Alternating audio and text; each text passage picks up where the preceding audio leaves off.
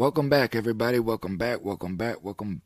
Tuesday over with. On the hump day.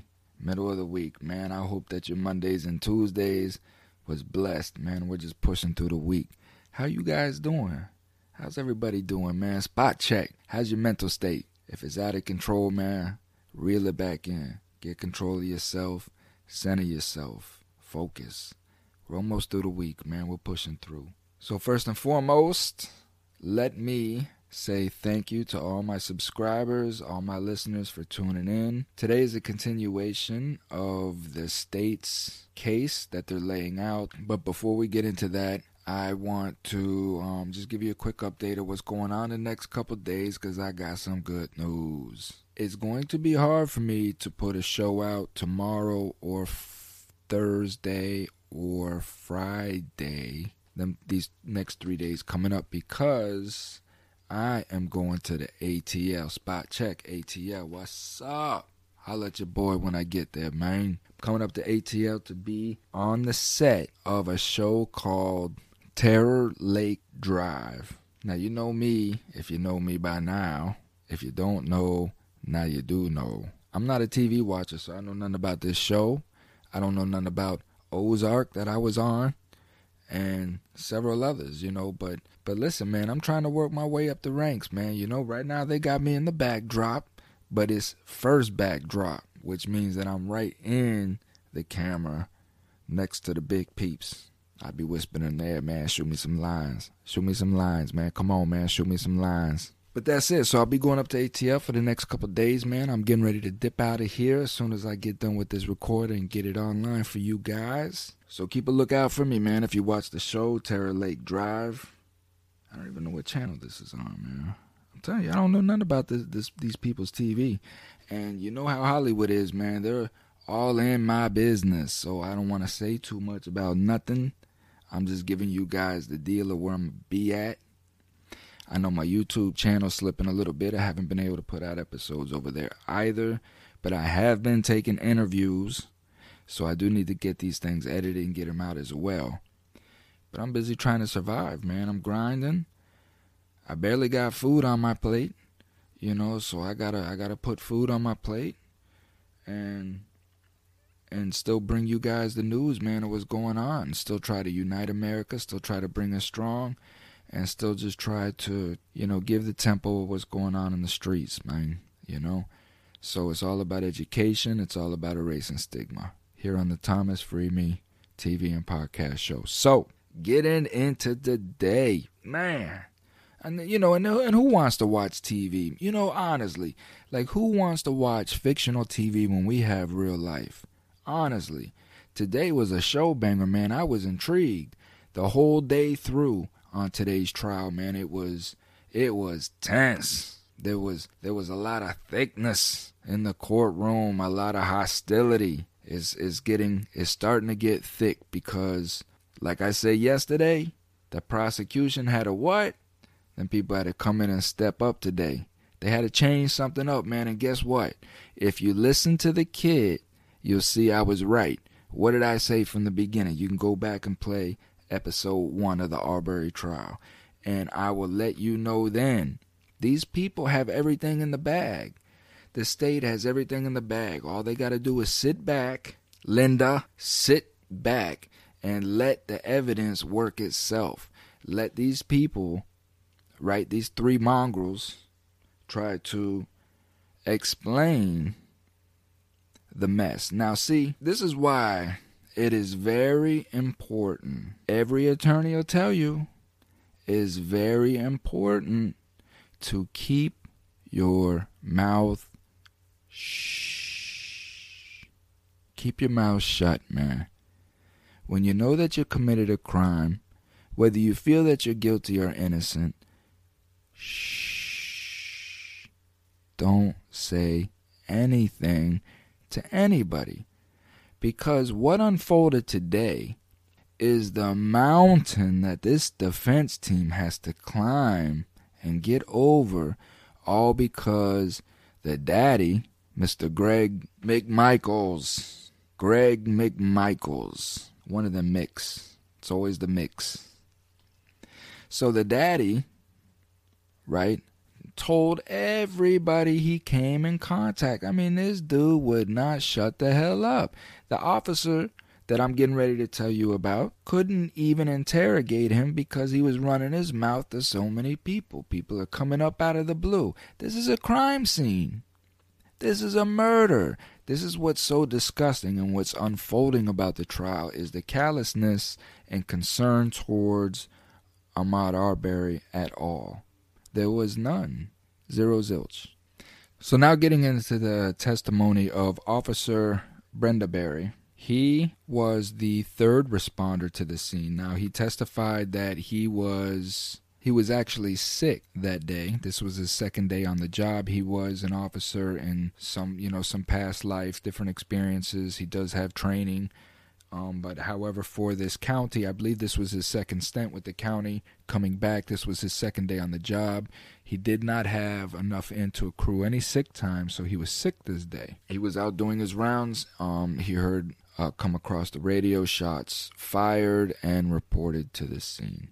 His primary focus and task at the scene was to question Greg McMichaels.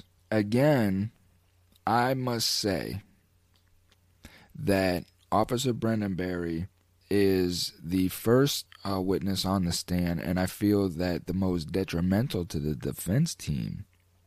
But the first officer on the stand to really just come up and, as far as I could tell, report the facts of what happened that day. I don't think he had anything to cover up. There was a couple of mistakes that possibly he could have made, but again, the scene is chaotic, so I understand these little mistakes that he made, which we can get into, but for the most part, he seemed very sincere, and he seemed like he didn't have anything that he was covering up. Remember, the first witnesses were the first ones to arrive on the scene, and there was the whole wanting to understand what happened. What happened that these guys were not contained, these three defendants? How come they weren't contained? How come they weren't in handcuffs? How come, one of them was allowed to go home? The world wants to know these questions, and it's unfolding in front of us. I do not believe that Brenda Berry had any part in that. He was just showing up and taking orders because he was not first on the scene, so he's just there to help out, and his task was to interview Greg McMichael. So in this process, he's describing the chaotic scene. He's describing how there's people all over. Nobody's contained. The people are just walking up, talking to each other freely, as we discussed in yesterday's episode. It's just there was no scene integrity. There was no control. It was just a nonchalant cleanup, as if whatever the McMichael said was believed, and it was self-defense. And you got Greg McMichael running around telling everybody that Ahmaud Arbery trying to wrestle the shotgun away from his son, and how his son had to shoot him in self-defense, and it was just a complete fuck off. And again, as I keep saying, for just because he can't say it, but there was just no care or concern for this man. Not even to hold his hand as he laid there dying. There just wasn't, and at one moment you had Greg McMichael as he's talking to a neighbor. So you have this neighbor that walked up that had concern. Okay, this is while the interrogation is going on between Officer Brenda Berry and Greg McMichael. He's still trying to get a statement from him. He reported Greg McMichael as very animated, very amped up, hyper, and that testimony, and within that testimony, it was, a neighbor that walked up, and he was actually showing concern that this person that was now deceased in the road may have been somebody that lived on the corner. So now there's an individual that lives on the corner that this neighbor thought may have been the individual that was laying in the road, and he was showing concern. He wanted to come and ask Greg during the middle of a statement of a murder, what happened, and Greg obliged and let him know absolutely what happened from his perspective.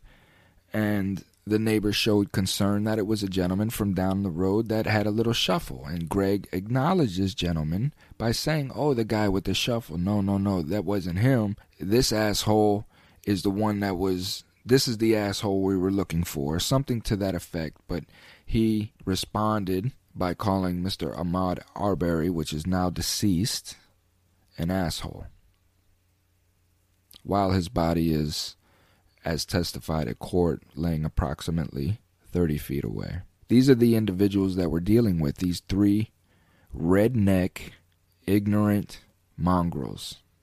They're animals. The same mentality that they have towards black people, that black people are savages and animals and ignorant, that they are that. And this is why they hate black people, because in their mind, black people are an image of what they know that they are. Officer Brenda Berry was, I believe, I think it was a death blow to the defense, because it showed Greg McMichael as a pure racist. There was a moment where the defense was trying to get Mr. McMichael's license plate withheld from being introduced as evidence. Because, of course, the man's license plate is what? A Confederate flag, of course, right? But they don't want that seen. They don't want the jury to see that he has a Confederate flag on the front of his truck. Why? Why? Because he's going to be looked upon as a racist? The man's driving around with it on his truck for the world to see. And that's exactly how the judge responded. You have it on your truck for the world to see. Why are you not wanting to show it to the jury now? And he overruled it, and it got shown to the jury, as it should, because that's case in point. And it got real sloppy. You know, the defense team got real sloppy. Greg McMichael's attorney got real sloppy. Well, let me rephrase that. Because there was a moment where the judge, we had to take a break midday because Greg McMichael, I keep wanting to call this guy Randy McMichael. Who the hell is Randy McMichael? I know that damn name. I'm going to have to Google that and see who the hell Randy, because every time I want to call this schmuck by his name, I keep wanting to call Randy McMichael. Who the hell? I'm going to ask that. That's going to be the question. That's going to be the question for the conversation. Who the hell is Randy McMichael? So anyhow, there was definitely a lot of chess play, intense chess play between both sides, between the state and the defense. The prosecutor definitely got a lot of one-ups. Again, as I keep telling you guys, look at the power that the prosecutor has within the courtroom. Just watch the whole scope of how everything unfolds within the courtroom and how much the prosecutor leads that way. So with that being said, they ruled the day. They really stepped up. Today. So to sum up, the Brenda Berry testimony is really that it just showed that these guys it was a lynch party. You know, Greg McMichael displayed his racism over and over again in the callous way of his display towards the incident that happened, his lack of any empathy whatsoever for the deceased, the fact that there was no proof whatsoever. There was never any inclination towards a citizen arrest. There was nothing that what they're trying to claim now as a defense was established through the testimony of this officer here. If anything, the officer showed completely opposite. You know, that these guys were just amped up. They were worked up. There were what they suspected break-ins and things that were missing, and it's possible that items were missing. I'm sure that there was, but there was no conclusive evidence whatsoever to point to the fact that Arbery was involved in any of these crimes. So yeah, the testimony of this officer was pretty much the nail in the coffin, in my opinion, for the defense. I don't see how they're going to overcome. I get the defense, you know, the fact that how it's playing out is the defense is really just trying to show the fact that it didn't even matter if Ahmaud Arbery was the one that was breaking into the homes or whatever. They're just trying to show the fact that this is the mindset that these people were on.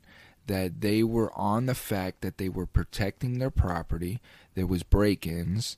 This kid was apparently kept showing himself up, up and down these blocks. They had the surveillance footage of them. But again, this is the defense. This is what these attorneys are trying to portray, and the story they're trying to lay out is that it was just a presumption, speculation, right? The state keeps getting up, showing the fact that behind it, but then what the defense gets up to defend against that isn't that what a suspect is?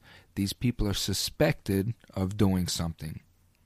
So when somebody's suspected of doing something, when you suspect somebody of robbery, of burglary, of murder, there are reasons why these people are suspects. Again, it was never even mentioned. It was never by either of the three defendants. It was never mentioned. It was never brought up to any of the officers. It was never yelled at to Arbery. There was never any mention of stop, citizen's arrest. No, it was stop or I'll shoot you. Stop or I'll blow your fucking head off. And that's supposed to make a black man in the middle of a white neighborhood stop and be questioned.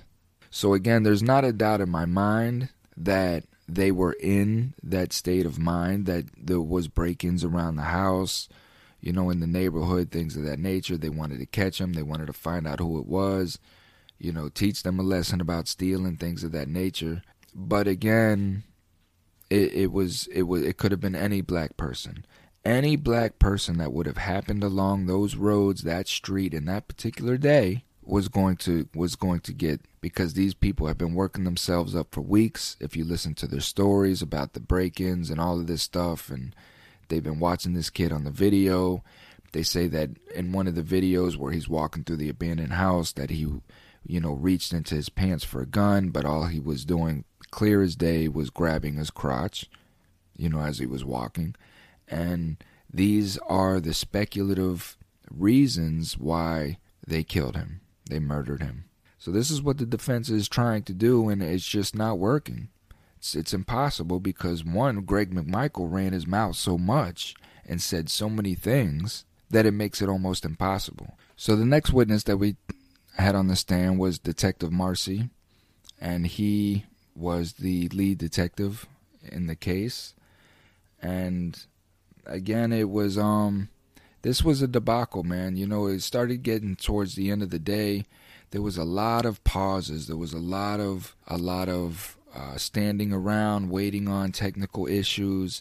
The jurors started losing interest, started, going to sleep. Some of them, lady was caught napping and the such. Some was going to the bathroom extraordinarily, long and such. So it was a long, grueling day. It was a long, grueling day for everybody.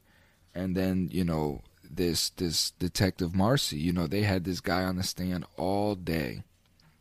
Then we had to take another recess because, come to find out, Detective Marcy let the court know that the transcripts were incorrect.